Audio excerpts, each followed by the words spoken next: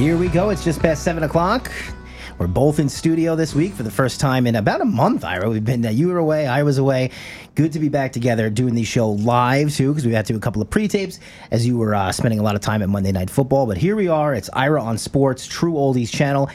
And Ira, your TV must have been happy to see you this weekend because you haven't spent many weekends at home lately. No, but it was just hard to figure out where I was going to go this week for a game. I just stayed and watched all four of them. I figured I went to Saturday Jacksonville, Monday the Dallas Tampa Bay game. But no, it's different when you see all the games. One of the problems is when you go into these events, when you go to the games, I was going to miss a couple games by flying and travel with everything that I didn't want to miss the other games. So it's like if you're at a game, you don't see the game before. That's why it's so good to go. Like you went to the Fiesta Bowl, National Championship game. It's the only game in town, so you get there early, whatever.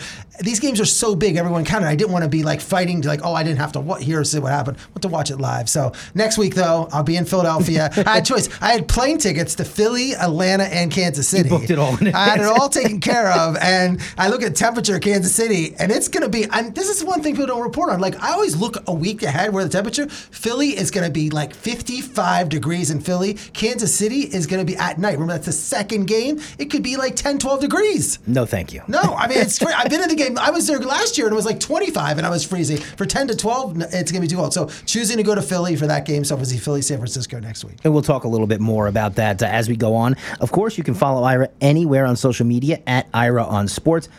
Ira, we probably have my favorite guest coming on here at about 7:30. I think it's his fifth time on the show. I checked the records. It's Andrew Catalon. Tell us about Andrew. He's fantastic. He's our favorite CBS sports announcer. I mean, he broadcasts. He's got a lot of... Last year, he did like 4 Dolphin games. So he's done some Jets games last year. This year, he does a lot of Jacksonville games. And I think he's phenomenal. He works with James Lofton on CBS. He does... And so for 18 weeks, he's broadcasting games. And now you're going to see him. He does like about 10 college basketball games, it seems like, every week. And he does the Masters also. We didn't talk college basketball. We didn't talk the Masters. But we talked the NFL football because the one thing is that he has insight that nobody else has because he gets to go in there the day before, meet with the coach, the offensive coordinator, and the quarterback. So he has insight about what's going on with these teams. And he's told us before that that's what he does. He gets there early and he wants to talk to everyone in the facility and get information. He's just memorizing guys' names and numbers. He goes in depth. We'll talk to Andrew Catalon about 7:30. We mentioned, Ira, let's go back to Monday night. Could maybe be Tom Brady's last game in the NFL. It could be his last game in Tampa Bay. Probably is. You were there. You always find a way to get to these games. Well, I drove. When I drive here, I listen to his show on at 6 o'clock. So I'm listening to and Jim Gray asked him the question, like, what are you going to do? And he goes, then he used expletives, saying, I don't know. If I knew, I would tell you, but I don't. And he said a bad word. Clearly, he doesn't know. And I still think Tampa could still be an option. I'm not going to say Tampa isn't an option at all with that. It was just a sad way to go out, the 31-14 win, and again. It's so weird if you're Cowboy fans, like the elation that they had at that game and the total domination on the offensive and defensive side. Dallas is up 24-0 at the end of 3. I mean, it was just an unbelievable, and there was you've seen Tampa come back again and again. They just couldn't come back in this game. They couldn't get the running game. I love how people say, Brady should retire. He doesn't want to get hit. He threw the ball 66 times. That's an NFL record. For someone who doesn't want to get hit, you don't stand back there 66 times and throw the ball. And he was fighting to the end. But all the problems that Tampa had sort of with their injuries and everything came together in this game. It was a terrible performance on their part. And their inability to run the ball. Dallas had 128 rushing yards. Tampa only had 52. And that was, and Dak Prescott, I mean, again, he was 305 yards, 4 touchdowns, and about 6 days ago, he looked like on top of the world. And it just shows how the NFL does because now we're not going to be talking about that Tampa game. No. We're going to be talking about the game yesterday. And I think both of those teams, Ira, both Tampa Bay and Dallas, they're very Jekyll and Hyde teams. We've seen them go out and look fantastic, and we've seen them look terrible. And it's just which team's going to show up that week. And we saw the very good Dallas Cowboys, and then this past week we did not. We'll talk more about that later. Someone asked me questions about the mixed extra points, the fact that Maurer missed 4 extra points. The weather was perfect. I was just at Tampa 2 days before. I'm freezing cold, and I'm sitting there with just like a long sleeve shirt. Really, at the game, the weather was super nice. I didn't notice any wind whatsoever. I've been to Tampa. That was my 7th time this year, or 7th Tampa game, I think the 5th time at the stadium, and it was probably the most perfect weather that you possibly could have. I couldn't believe he was missing these extra points, and you're sitting there watching it. But it's so funny when you're sitting on the side where I'm saying like on the 50 watching it. I am so bad. I can't tell if it's good or not. Like, he could miss by 20 feet and I won't know. But you could just hear and it was there were so many Cowboy fans. The weird thing about the game is there were so many Cowboy fans is that when they made a great play, you didn't know if it was the Tampa making the play or the Cowboy fans because they were loud in that game. So it was hard when he missed the field goal. I didn't know if, like, did he make it? Were people cheering that he made it? It was hard to tell until you saw it. When you saw them kicking it, from right behind him, they were horrible. I'm sure you've seen the replays now. It's not like, some of them weren't even close. That was the worst case of the yips, I guess you would call it, like a golfer gets. That's what he had. There's zero confidence in him. Dak's on the sideline yelling, "Go for two." Just a mess. Anything else you want to talk about with this game? What was the Tampa fans like leaving there? I mean, I'm sure they were a little broken and kind of like, well, this might be the last of our Tom Brady I felt run. they felt it was like the last against last year too when they lost to the Rams. I felt like again, but I think in this time it just seems so the finality is there. It's just that feeling that it's over. But everybody is like, now what? Blaine Gabbert's gonna be a quarterback. So Kyle Trask gonna be the quarterback. Yeah. I mean,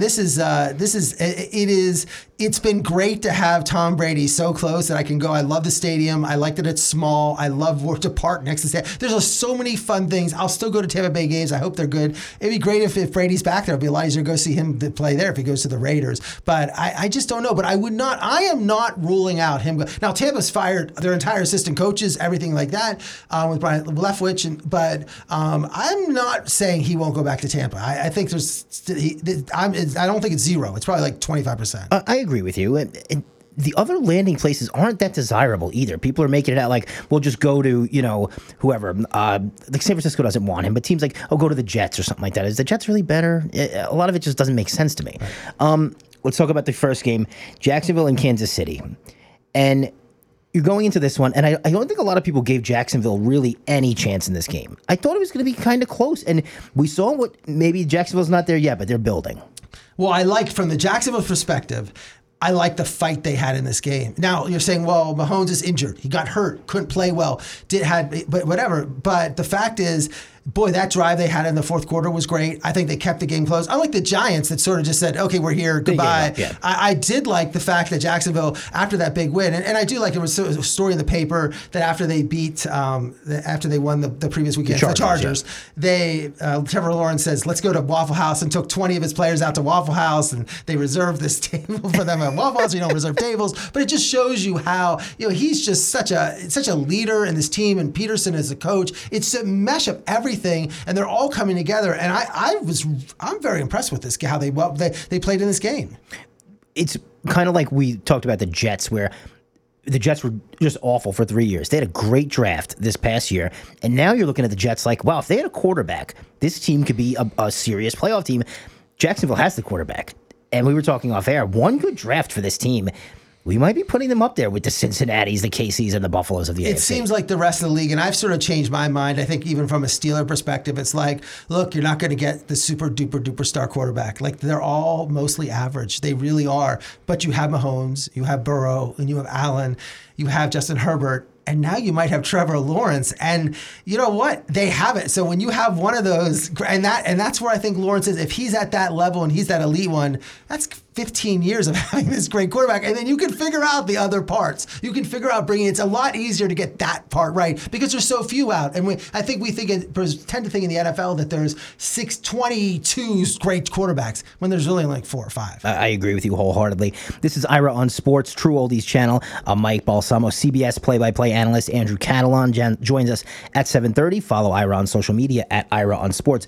You want to talk about this game because, like I said, I mean, I never really thought that Jacksonville was in a position to win, but they kept themselves close enough. Well, I think Travis Kelce has to get a ton of credit. 14 catches, 98 yards, 2 touchdowns.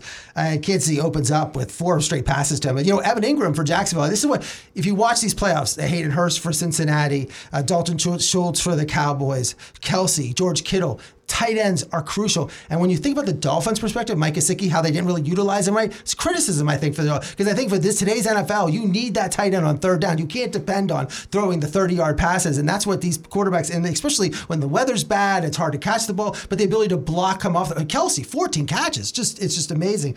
But that first drive was them. But then, Jacksonville, that Jamal Agnew, is he one of the best kickoff returners in the game? Runs the ball back 60 yards, and they made it 7-7. Mahomes Mahomes injured his ankle. Then on the next possession, people think he injured it later in the game. He injured it early in the middle of that first quarter. They kicked the field goal, make it 10-7. He comes out of the game.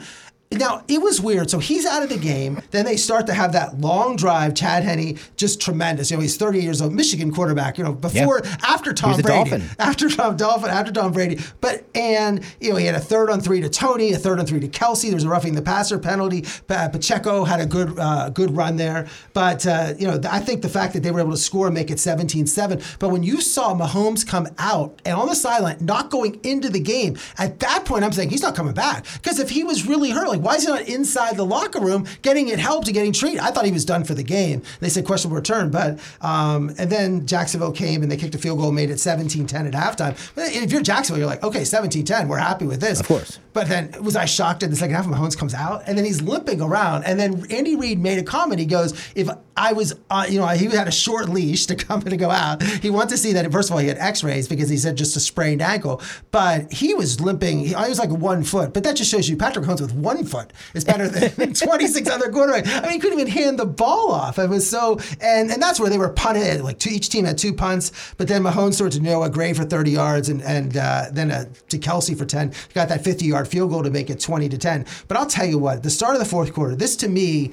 is what Jacksonville is all about. Lawrence had that key scramble, this long pass. He then threw a 37-yard pass to Zay Jones, and then Christian Kirk made a good pass. But that one scramble that he ran to get that first down, where he just went and just drove right through it, and then made it 20-17. I mean, that was awesome. You're like, they're not giving in. They're not, I just was so impressed with that. And then, of course, Mahomes comes back. Kelsey. Shocker. 27, and then Mahomes to Marcus Scandling made it 27-17. And then Agnew almost broke. I feel bad for Agnew because he literally almost had it by the Buckner, the kicker for Kids. He just tripped him up at the last second. Otherwise, Agnew runs in for a kickoff return for a touchdown. He gets him tripped up. They're driving down, and then he fumbles the ball. So he would never fumble the ball, and then the game was over. But Lawrence was 217 yards, 1 touchdown, 1 interception.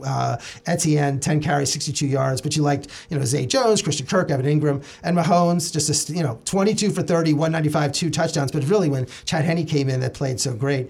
But the ability that I felt that the Kansas City had to run the ball, and we're seeing it throughout. You have to run. That's what Buffalo's problem is. You got to run the ball. And like you said with Kelsey, interesting stat. He led the league in red zone targets this year. A tight end led the league in red zone targets. 31 of them, turned 10 of them into touchdowns. Let's go to Cincinnati and Buffalo. And it's hard to kind of, you're seeing this throughout the national media today. They lost, of course. They didn't look good in a loss, 27-10 to Cincinnati. But you're kind of seeing the country's turning on the Buffalo Bills, who were a darling 3 weeks ago. They were a darling to start the season. Now it's burn it down. Ago. Yeah. 24 hours ago, oh, what a great story. DeMar Hamlin's coming in the game. Oh, what a great story. They've survived all this, all the problems, all the issues. Suddenly, they want McDermott fired, and Allen is way overrated as a quarterback. I mean, where does this happen? Totally on a dime. I mean, it's unbelievable. And look, Buffalo got beat by Cincinnati. Cincinnati was a better team. But to write off this entire season that Buffalo had, and I just want to say is, they started out 2-0. They lose to Miami, that crazy game. They beat Baltimore. They beat Pittsburgh 38-3. It's worse than I've ever seen Pittsburgh ever beat. And then they go to Kansas City and win 24-20. So when they beat Kansas City, they're like, okay, they're the Super Bowl favorite again. Green Bay. Then they lose to the Jets. They lose that crazy game to the Vikings, which the most craziest plays in the world. Then they win 6 in a row. But remember, there was a snow game where they couldn't play the game. They didn't know if they were going to play. They were stranded in snow. Players they didn't even have practice for an entire week. They have to go out to Detroit. They played 2 games back-to-back in Detroit, lived in Detroit for a whole week to do it. Then they come back. Then they beat New England, and then they have the whole incident in Cincinnati with DeMar Hamlin losing. Not only DeMar Hamlin was injured, he was dead on the field, which is traumatic. They had to cancel the game, but also he's one of their top players, the 3rd leading tackler on the team.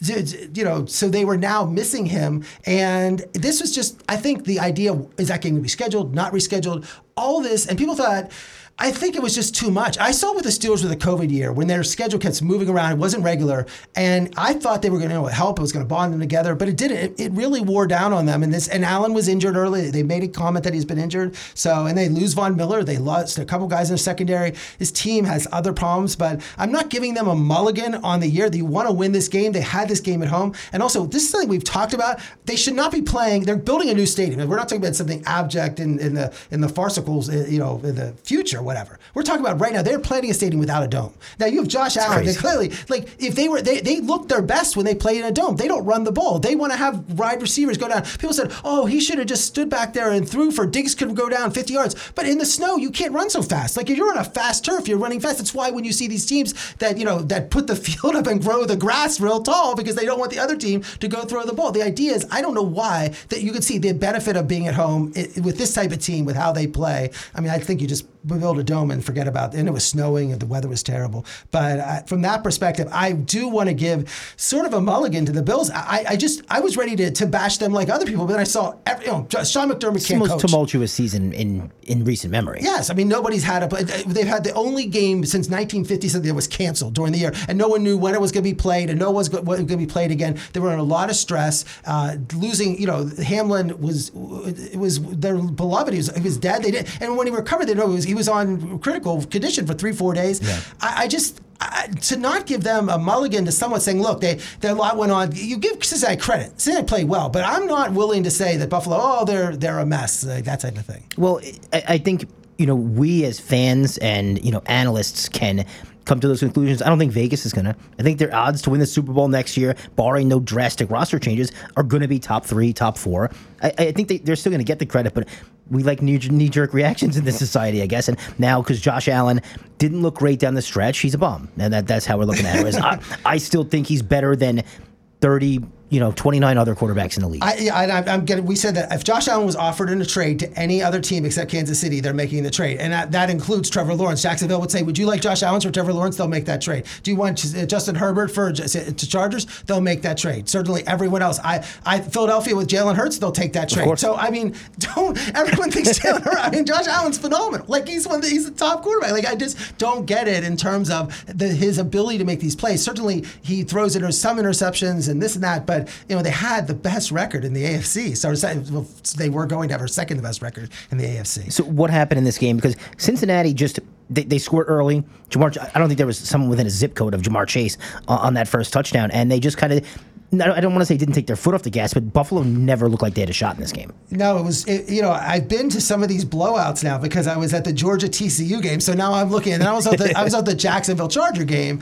And so at that point, you're looking at the first plays, and you look at those first things when they run. The first plays are 6 yards, 5 yards, 23 yards, 10 yards, 7 yards, 28 yards, touchdown. Like, they're not like 1 or 2 yard gains. They were like boom, boom, boom. It's like a high school team when a quad A is playing a single A. It was like, wow. And receivers were wide open. And then they drove it down again, and the same thing. Matt Milano. He's the only reason why Buffalo was in the game. The plays he made was tremendous on Buffalo's perspective. Their linebacker, he was just absolutely amazing. He forced a sack on Burrow that forced them to punt, which is amazing. That intercept, the deflection in the end zone, but just the tackles all around. He was the only Buffalo player running on, but just a tremendous performance. But Burrow came down at one point when they scored again. When he Burrow threw to Hurst, his tight end, 9 for 9, 105 yards, 2 touchdowns. In the first quarter, Cincinnati led 10-0 on first downs, 168 yards, 12 minutes to 3 minutes. And then the Bills, finally they did score. So when they scored, it made it 14-7. That's where I think the difference between this and the Giants and the Eagles game was that Bills did score that touchdown. You're like, okay, now we're back in the game. But then, then the Cincinnati went down and got the field goal, made it 17-7. Should have been a touchdown. Should have been a touchdown, but that was Milano. Matt Milano, Chase, they ruled a touchdown and then ruled whatever that it's not. But I think the Bills had so much. It was a mess there at the end of the second half. They couldn't get in position to even move the ball. And then, then after halftime, the weird thing is in these games, you can see how you control the clock. In the whole third quarter, there was only 3 possessions. The Bills had the ball. Cincinnati had the ball. The Bills just went down, got a field goal, 17-10. Cincinnati went down, scored, made it 24-10, and the Bills punted. And Gabe Davis drops the ball. And as someone who had Gabe Davis on my fantasy team, that's one of the other problems the Bills have. They need another superstar wide receiver, and it's not Gabe Davis. No. Everyone thought it was going to be. He's a fine number 3. No, and then Cincinnati got third down. They got a pass interference in the end zone, made it 27. When it was 27-10, it was over. They had scored on 5 of 7 possessions, but the Bills really only had, they had those 2 possessions where they punted 3 and out, where Davis dropped the ball, and they had the one where they just had a 7-minute drive of 17-10. But it was sort of like that was the whole game was that. Like, it was just the Cincinnati's ability just to have these short passes and Burrow's ability to make. And they ran the ball excellent too. ran the ball, and that was the key. They had 172 yards rushing to 63 for Buffalo. And what are we talking about in these Josh Allen was their leading rusher again. It's not good. No, I mean, Nixon had 105 yards. Perrine, I think they were helped a little bit. And this is weird about Cincinnati. They lost Chase, so the other receivers were able to, like Higgins was able to develop a little more. And you also throwing to Hurst more, that helped. And also when Nixon was out, Perrine started scoring touchdowns left and right. He was great. Was at that Steeler game when he scored 3 touchdowns. So I think they used them both. I think that it seemed like Cincinnati looked fantastic. And then on defense, you got to give them tremendous credit. They really were able to stop them. But I just don't think that they, like if you look at the stats of the game, Allen was 25 for 42, 265 yards, 0 touchdowns, 1 interception, 1 sack. And the key thing we said going into the game was Burrow and the 3 new offensive linemen, only 1 sack. And that was it. But someone made a good comment. When it's snowy, when the field's hard to run, and that's when the defensive linemen, they can't get off, they can't pressure. So that was a benefit to Cincinnati not being able to have. Of course, there's no Von Miller that Bills have, but it's hard to pressure a quarterback when you can't get footing on your feet to go and throw. I thought that line was going to be in shambles. They did way better than I anticipated. Tremendous performance. Yeah. Tremendous. It's 7:24. Ira on Sports, True Oldies channel. CBS Sports play-by-play announcer Andrew Catalan joins us in a few minutes. Follow Ira on social media at Ira on Sports, and unfollow me on social media because I'm not happy with the Giants right now, Ira. Great season for the New York Giants. I'm standing by Brian Daboll as coach of the year. But man, they did not show up in this game against their division rival Philadelphia Eagles. Well, again, this was just a disaster. I mean, it would seem like the Eagles, Hurts. The question going to the game was Jalen Hurts, Al's shoulder's fine. Are they going to run the ball? He did everything. He ran it. He passed it. I mean, he only passed for 150 yards, 2 touchdowns, but he only had 1 sack. He had 9 carries, 34 yards. But it's just the total domination on their offensive line, the total defensive. I mean, I think this shows a little bit that the Giants maybe the Minnesota wasn't that good. Like the win over Minnesota seemed like, that was a great win. The Giants are there, but they just couldn't do anything. And I'm not ready to say that Daboll, after the Eagles scored, they went on 4th down, they didn't get it.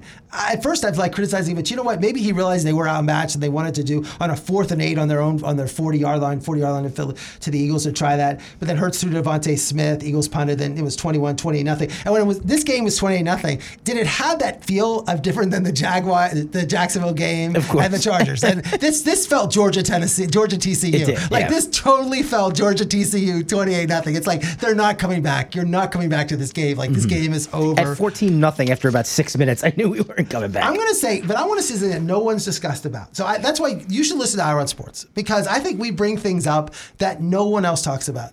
A.J. Brown, what happened? What was going on in that game? First of all, he looked hurt. They didn't throw long passes. He had 3 catches for 32 yards. Remember, he was the difference. He was the free agent signing. He's the one who stretched the field, and he's someone I did not draft in my fantasy, who I watched the entire year torch defenses. I saw him against the Steelers, score touchdown for touchdown. They couldn't cover him at all. He got the GM of Tennessee fired. Yes, and the GM got Tennessee season 1. So A.J. Brown is an important player. Devontae Smith played well, but A.J. Brown is an extremely important player on this team. They didn't go to him. I don't know if he was hurt. He dropped a ball, and then you saw at the end of the game he was talked to. It seemed like Sirianni was talking to him about it and shaking his head like, I don't know what was going on with that, but Diggs and Allen had that fight for Buffalo at the end, but their season over. Who knows? That they have months and months to repair their relationship. I don't know what with A.J. Brown, but they're not going to beat San Francisco if A.J. Brown has another bad game like that. They can't, and they didn't stretch the field. They didn't throw those long bombs. Now I was waiting for that to happen, but I just think that's the one thing I've been reading. I haven't read anything about what happened. Talking about it. So what happened with A.J. Brown, and was he hurt? Was he not hurt? And the injury reports haven't come out yet, but I just thought that he was the only Eagle that sort of wasn't involved in this entire game. Maybe it was the fact that they wasn't needed. They were up fast and early and didn't look to him. No, it's a good point though, and you're absolutely going to need him against San Francisco because they've got you outmanned and outgunned everywhere. You need as many weapons as you can get. And Hurts is going to have to throw down the field, which he's proved he can. But his shoulder really wasn't tested. He only threw a couple balls that were real long balls with that. But they really stopped Daniel Jones. 135 yards passing, he had 5 sacks. But it really wasn't. It's one of those things that there was nothing, no area of the game where the Giants ever in this game. It was over fast, over early. And I'm sorry, that's why Jacksonville feels confident that boy, they really played well in this, but the Giants, this feeling is no like confidence built off that game. And I think Dable said, he said his performance, Daniel Jones' performance was and then he goes, he's going back next year. He goes, we'll see. And that wasn't a good thing. I was like, I thought that was, they were crazy. Not the biggest vote of confidence. No, it was not. But now they've shown, their GM came out and said, we're going to work out a deal. We're going to figure something out. We're going to sign him. We want to sign him. What you said is an interesting point about the Giants beating the Vikings. Maybe the Vikings aren't that good. And this was earlier in the season, the Giants beat the Packers. And then 2 weeks later, the Jets beat the Packers. And you're like, the Giants win doesn't feel as good anymore since the Jets just beat these guys too. Like, maybe they're not very good and we're getting lucky. That's why I want to say something about this championship game. I feel that the Eagles almost had another bye. Like, don't go so excited that they beat the Giants by so much. People think that the Philly is going to crush San Francisco. They do. And San Francisco barely beat the Cowboys. But the Cowboys, I think, are a lot better than the Giants. Yes. So the thing is, don't hold that back what San Francisco did. Again, like, you see this in college football all the time. Oh, that team blew a team out 50-0. Well, that team was terrible. Like, let them. So I'm excited with the game. I think they're both even teams, but I do not think that, I don't think the Giants. I think San Fran's better than them. Yeah.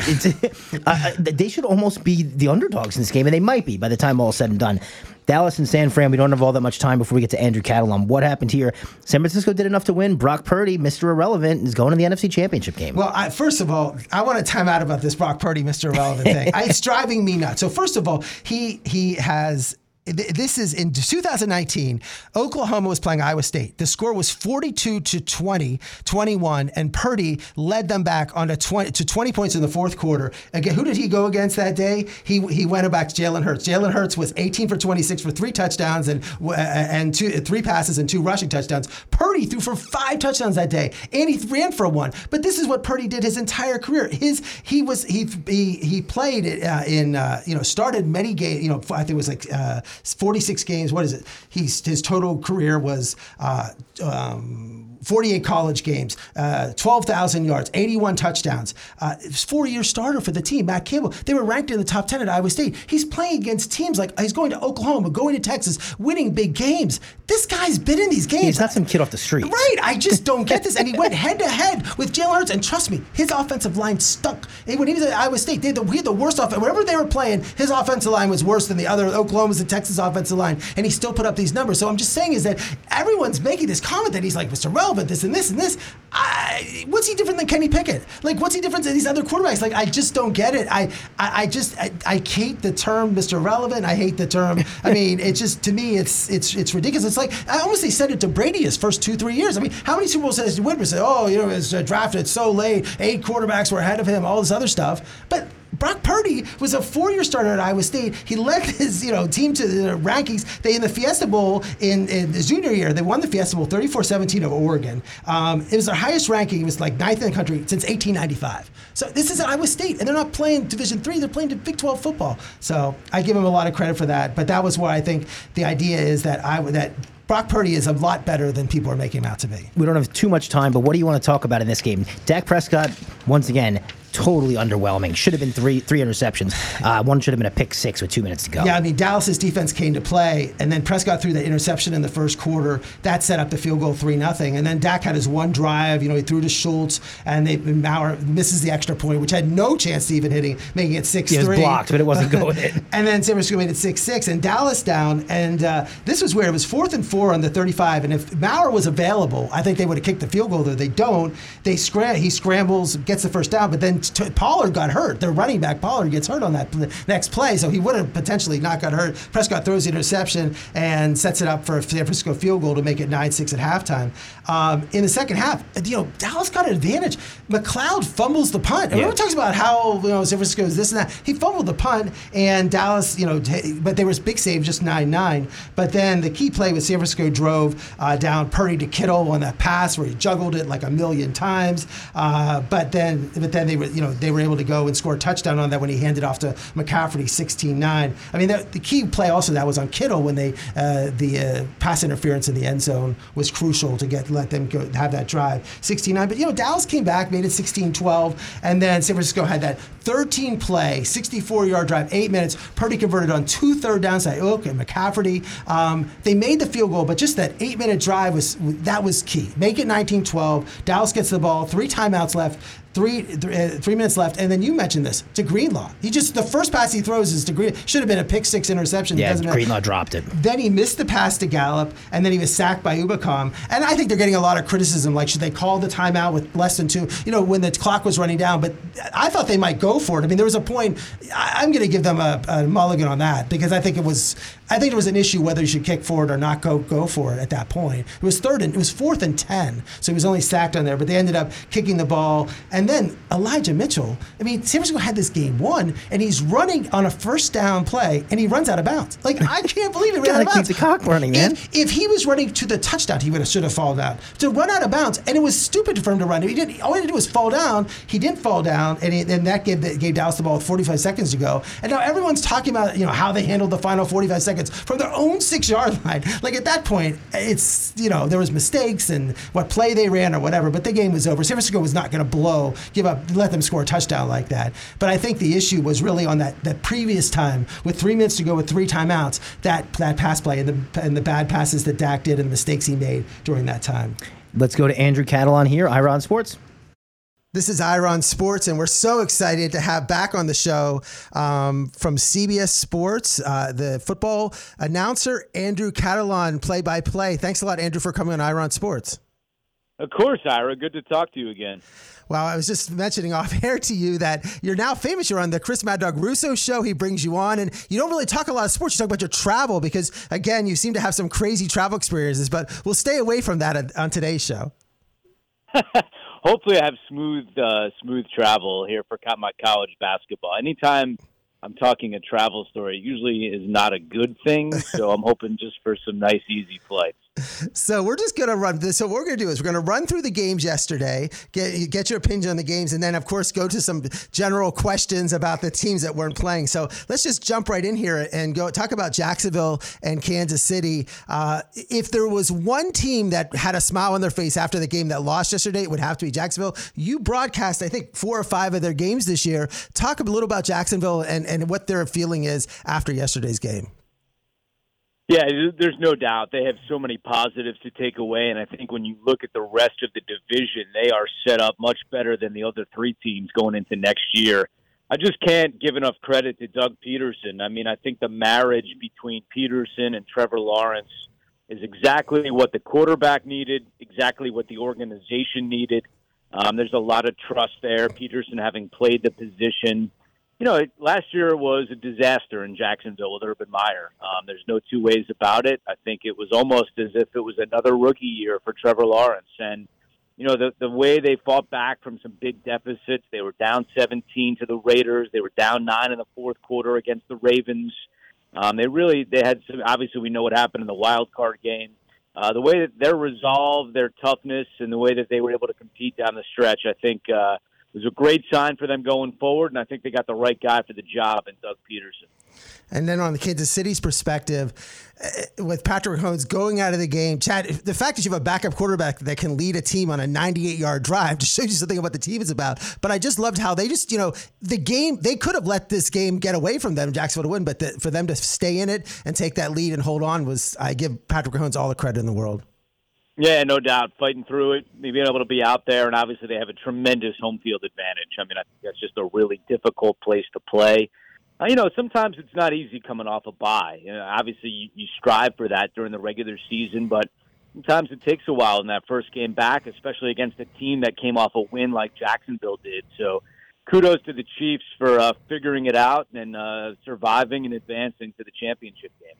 And then moving on to Cincinnati and Buffalo, were you surprised when it was 14-0 and you're just waiting for that answer from Buffalo and sort of like they seem to be almost out of the game the entire game at home, just never get their footing, and Cincinnati, Joe Burrow could just do whatever they wanted offensively and also shutting down Josh Allen defensively? Yeah, 2 things. I mean, I don't know if I knew that Cincinnati was this good. And I think that I think that I knew they were a good team, but I didn't think they were this good. And I think that with everything that's happened over the last few weeks, it certainly seems like they're using that as a motivating factor. So I think you have to credit Cincinnati first. But second, that's not the Buffalo team I think we were accustomed to seeing. Now, they didn't finish the season in style per se in terms of the way they were playing. I think some of their best football came earlier in the year. But that was a relatively flat performance yesterday, and I was very surprised. It's not not what we're accustomed to seeing. And again, you give Cincinnati credit, but that's a really disappointing loss for the Bills. On the national media, I don't hear this discussion about Buffalo a lot, but remember, in the middle of the year with the snow, they had to actually move one of their games to Detroit. They didn't know where they're going to play for 2 weeks. They didn't know if the game was going to be canceled. They have to stay in Detroit for 2 weeks to play. They did go to Kansas City and beat Kansas City at Kansas City. And then they have the Hamlin situation, which, we love the outcome. You love how he's motivating. But first, he was also their third leading tackler. But it's such draining experience for them, for the team. And maybe that just took a lot out of them from the idea that they had for the snow and from the Hamlin injury. Maybe it was something that hurt them at the end of the year. Yeah, I think that's fair. I mean, I don't think they're the type of team, the type of leadership that would ever use that as an explanation or an excuse. But I think that, when you look at the way they performed, especially yesterday, that's fair to say. I mean, they went through a whole lot this year. I personally thought that was going to make them stronger. The fact that they went through so many things together, that they were going to be able to pick it up and bond together here in the playoffs. But didn't happen. Again, you got to give Cincinnati credit, but I think it's going to be a tough offseason in Buffalo. And then for the AFC Championship game, Cincinnati at Kansas City. I mean, is Cincinnati going to actually try to win 4 games against them? They won the previous 3 by 3 points. But what's your prediction of the AFC Championship game? Yeah, I think Cincinnati's the hottest team right now. As I said earlier, I don't think that going into Arrowhead is a very easy proposition for any team.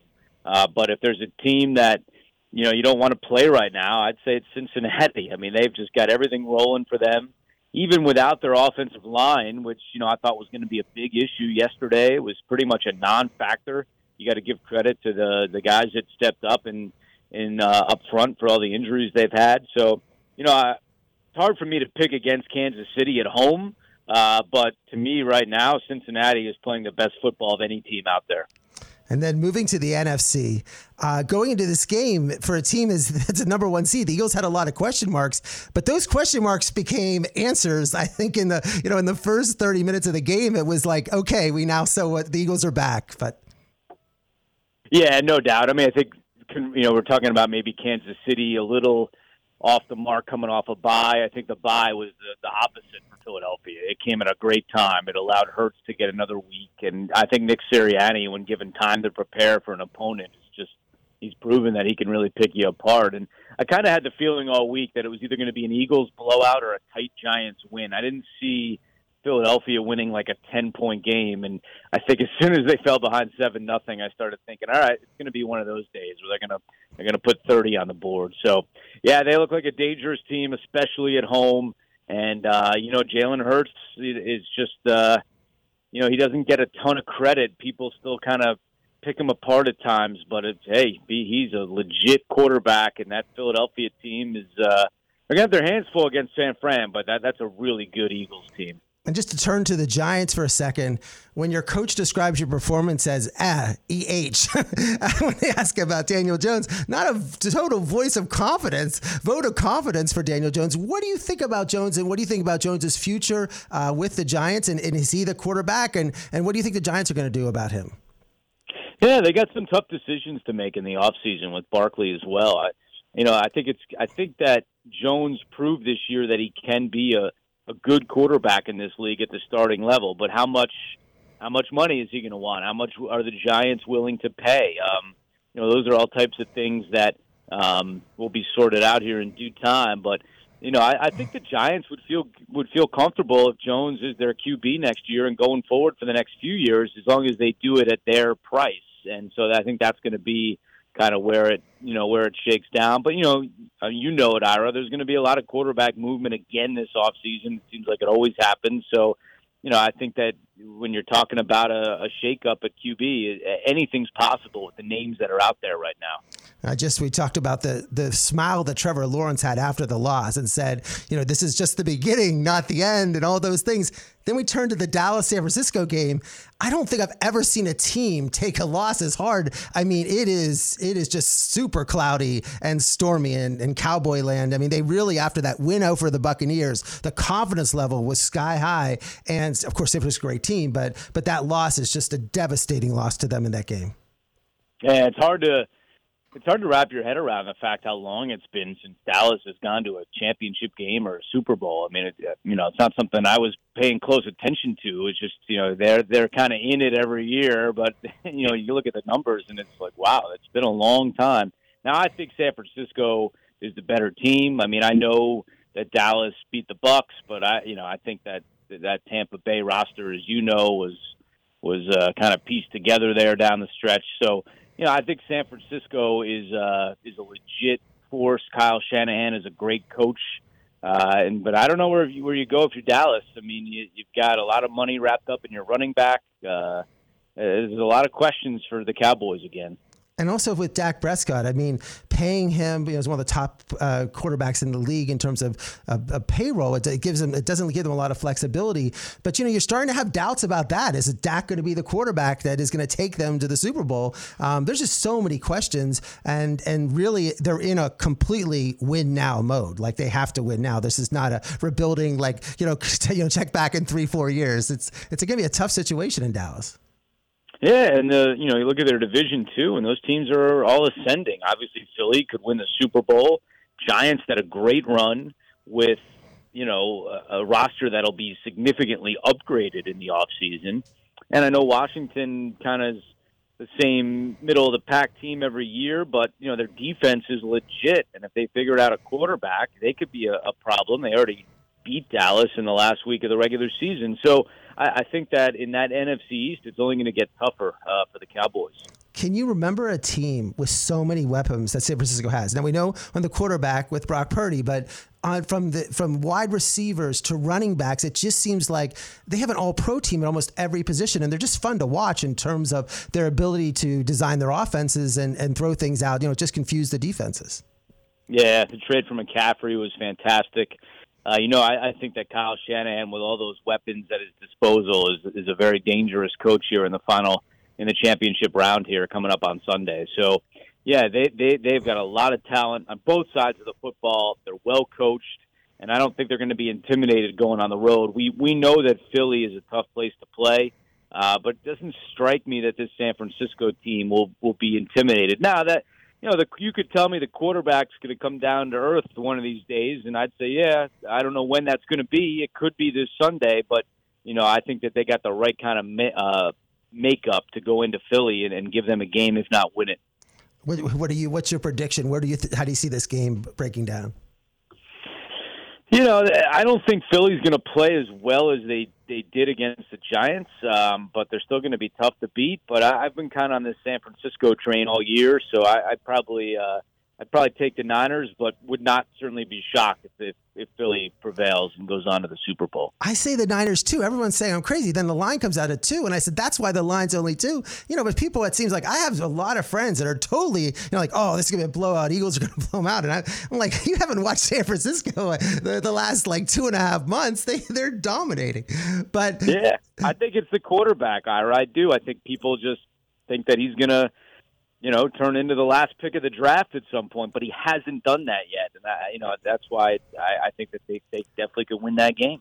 Well, the one thing I say, Andrew, Purdy played at Iowa State. He started 86 Big 12 games. He played at Oklahoma, played games at Tennessee. He went against Jalen Hurts and threw 5 touchdowns and ran for 1 against Oklahoma. So he's been in these big games. It's not like someone who doesn't have a lot of experience. He's played in these. I know it's not the NFL experience, but it's someone who has. When he was at Iowa State, they didn't have the best offensive line either. He's running for his life and still throwing all these touchdowns.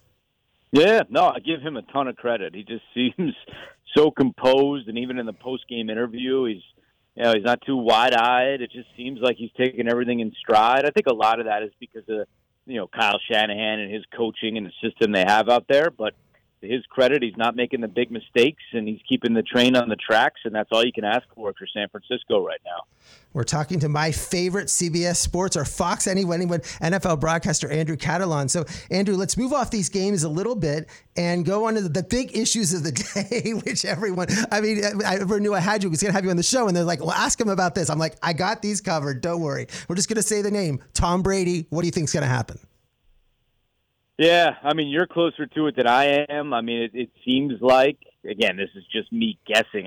Not like I have any inside information. I don't know if anybody does with Brady, but it seems like his days in Tampa are over, and it seems to me like Vegas is a natural fit with Josh McDaniels there and the way that they kind of kicked Derek Carr out the door. So, I think it's hard to say. Tom, as we all know, went through a lot in his private life this season and the off season. So if he decides he's had enough, then good for him. He's the greatest of all time. But if he wants to give it another go, someone's going to sign him, and I would imagine that the Raiders would be among the favorites to do that. Well, you did the Raiders at Jacksonville game this year. I mean, I was surprised that, if they didn't have a next strategy plan, I was surprised that the Raiders would get rid of Carr, who was so wedded to the franchise, such a quality person. So they must have this in their back of their mind. It has to be. I love Carr. I was, very surprised as well when they were still mathematically alive for the playoffs and they sent him home. I mean, I know that it was a long shot for them to get in, but still, I mean, this guy is giving his heart and soul to the organization, and it bodes. It doesn't seem like obviously he's coming back. He's said as much, but he's going to be a good pickup for somebody. I mean, I don't know where. If the Jets are going to stick with Zach Wilson, but Derek Carr moving into that Jets team with a really good defense already. I mean, that could be a really good team in the AFC East. I don't know where he's going to end up, but I'm a big fan of Derek, and wherever he ends up, I think he'll do a good job. And sticking back down here in Florida, Tua, I mean, what a year. I mean, it's just up and down from the beginning. It's just everything has been crazy. I know you did their game at Detroit, I think, this year. Where do you think they go with him? And what do you think? I mean, they seem to say that, he's the quarterback next year, but, the health issues, all those things are concerns. Yeah, I mean, look, he had a tough year, but when he was out there, he showed you that he can be the guy. And it sounds like, just from listening to the press conferences and the way that they feel about him, that they want him to be the guy as long as he's healthy. And I think he's got some tough decisions to make. It's been documented that his family has wanted him to kind of step back and make sure that his health comes first, which I'm sure that Miami and the doctors and Tua all want as well. So, I think that as long as he gets that clean bill of health, that he's going to be the guy down there. And, they'll have to bring in a good backup quarterback like they had in Bridgewater. It was just unfortunate that he couldn't really stay healthy when they needed him. But, I think that, Tua will be the guy, I would think, going into week one and then making sure they have a good backup plan in case he gets hurt. And then another quarterback, Lamar Jackson. It just seems this is just a contract negotiation. I just can't see him September playing. You did a couple Baltimore games this year. I can't see him playing on another team for next year. Yeah, I agree with you. It just seems like they're just so built for him. It's almost like if they get rid of him, they have to start a whole new offense in a way because They built that around Lamar Jackson. I think it makes too much sense for him to come back. I mean, whether it's on the tag or whether it's a big extension, obviously that's what he wants.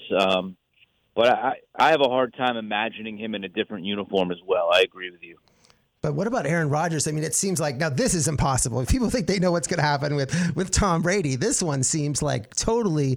And you're up in New York. I mean, the Jet fans just keep talking about Aaron Rodgers to the Jets. So it's just the Aaron Rodgers issue is just that is. I mean, I never saw Devontae Adams leaving for the Raiders, so you just don't know what's going to happen with this. But I think that's what this is definitely going to be talked about until something happens.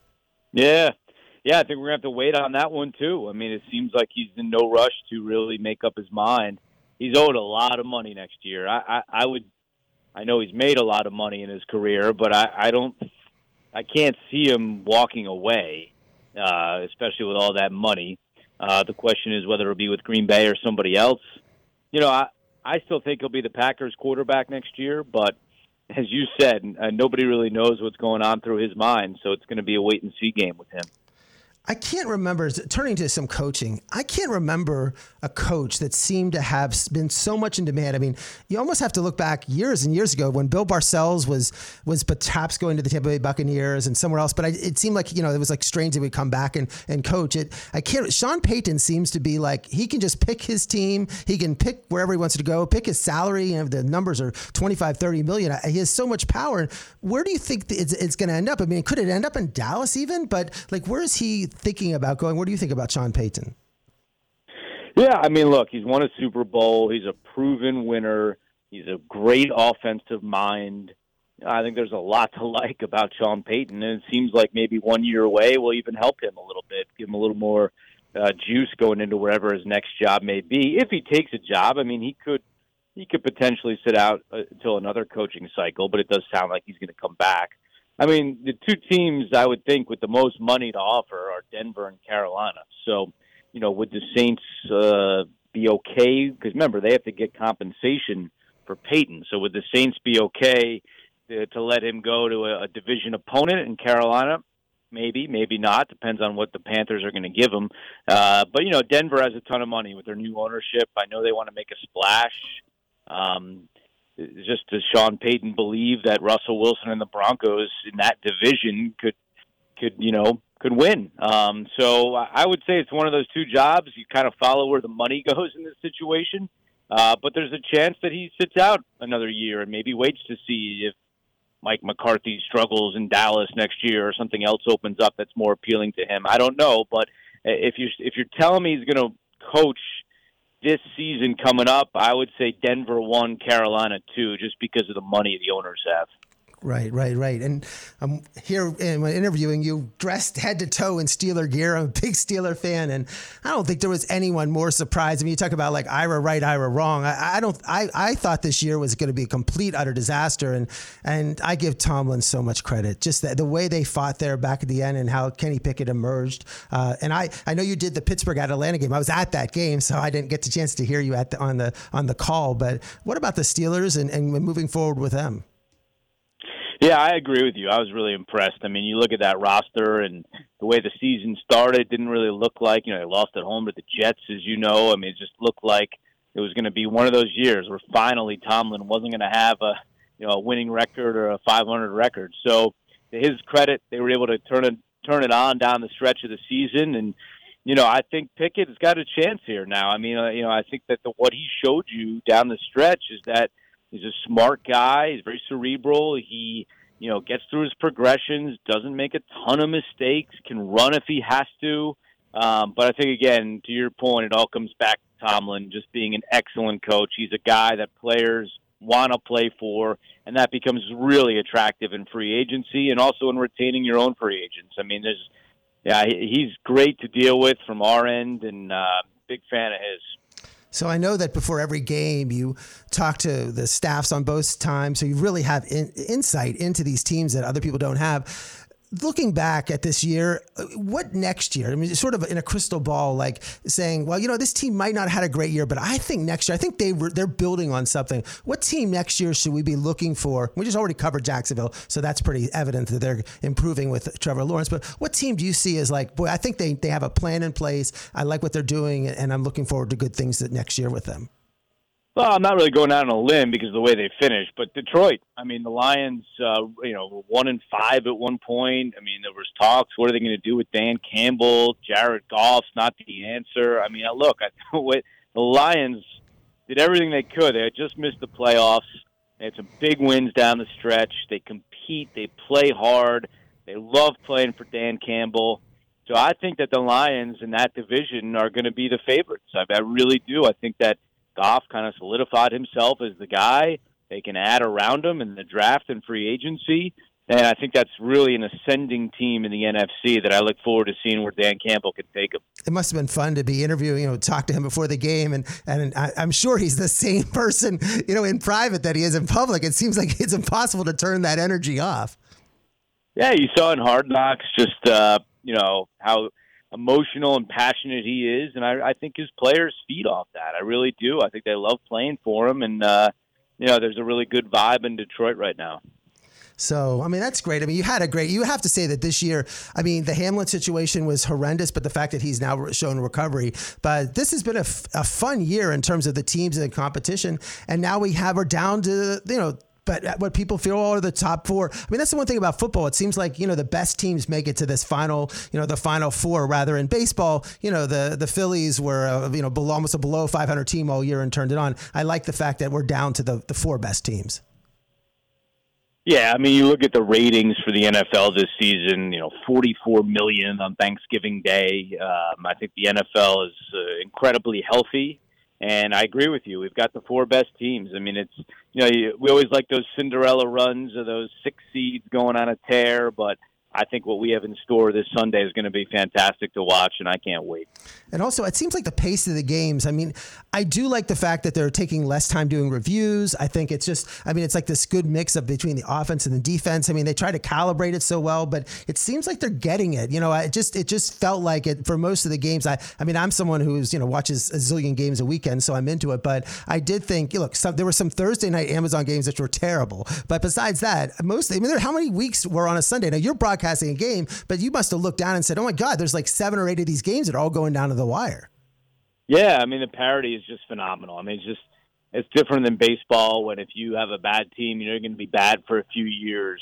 We see teams like the Jaguars, like the Lions, just turn it around.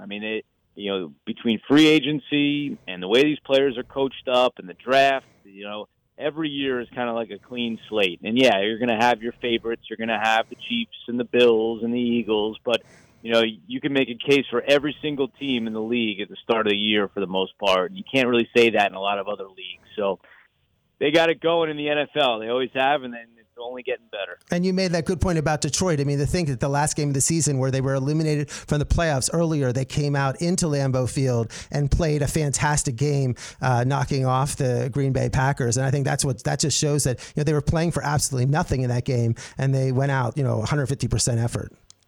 Yeah, perfect example. That they were a couple of calls away in that Seattle Rams game from being in the playoffs, because if the Rams had won that game, it would have been a winner-take-all on Sunday night. So they came close, and I think they got a lot to look forward to next year. Well, Andrew, thank you so much for coming on. I really appreciate it. I know you have a busy time for college basketball. You have golf coming up and a lot of broadcasting, but I really like that fact that you could come and, break down the NFL season and make some predictions here for the playoffs. I really appreciate it. You got it, Ira. Anytime. Enjoy the games this Sunday. This is Ira on Sports, True Oldies Channel, Mike Balsamo. Let's get our picks, Ira. First game up is going to be San Francisco and Philly. Right now, the line is 2.5 points going to San Francisco. I said earlier, I think they should be the favorites in this game. I think San Francisco wins. I agree with you. I made him a statement. Brock Purdy, 48 college games, not 84. The date was November 9th, 2019. Purdy and played against Jalen Hurts. Purdy lost that game against Jalen Hurts, who was at Oklahoma at the time, not Alabama, Oklahoma. I think Purdy wins this game. Another thing on that date was I was at the Alabama-LSU game where Burrow and Chase beat Tua and Devontae Smith, who is Hurts' wide receiver. So you talk about a date with all these star players. But Brock Purdy, when he grew up, his favorite team was the Miami Dolphins, and he wore number 13. Marino, it took him his second year to get to the Super Bowl. I think Purdy gets to the Super Bowl in his first year. Love these stats. And then Cincinnati and KC, and this one's wild, Ira. It opened up with Kansas City being Bengals being 3-point underdogs. The lines moved 4 points. Kansas City's now the underdog, getting a point in Vegas. What do you think happens here? I was there last year at the championship game, and I felt that Kansas City had that game won. It looked like it was over. They had the Super Bowl. Patrick Mahomes played the worst half I've ever seen him play in the second half. This is, when you look at, I just look at Patrick Mahomes, I think will overcome his injury with his, he hurt his other ankle and then threw for 400 yards the next week. I think Patrick Mahomes is phenomenal. I think he's going to win this game at home. I think you get Kansas City plus a point at home. It doesn't really matter with the points, but I think it's going to be Kansas City, rematch of the 2020 Super Bowl, San Francisco and Kansas City. I'll agree with you on this one, too. I think the Bengals have been playing the best football. And if it was in Cincinnati, I'd probably go with Cincinnati, but just can't bet it. Patrick Mahomes is going back to the Super Bowl. After not going last year, it's like, all right, let me readjust here. Patrick Mahomes needs to be in the Super Bowl. And you're going to be this week going to San Francisco and Philly.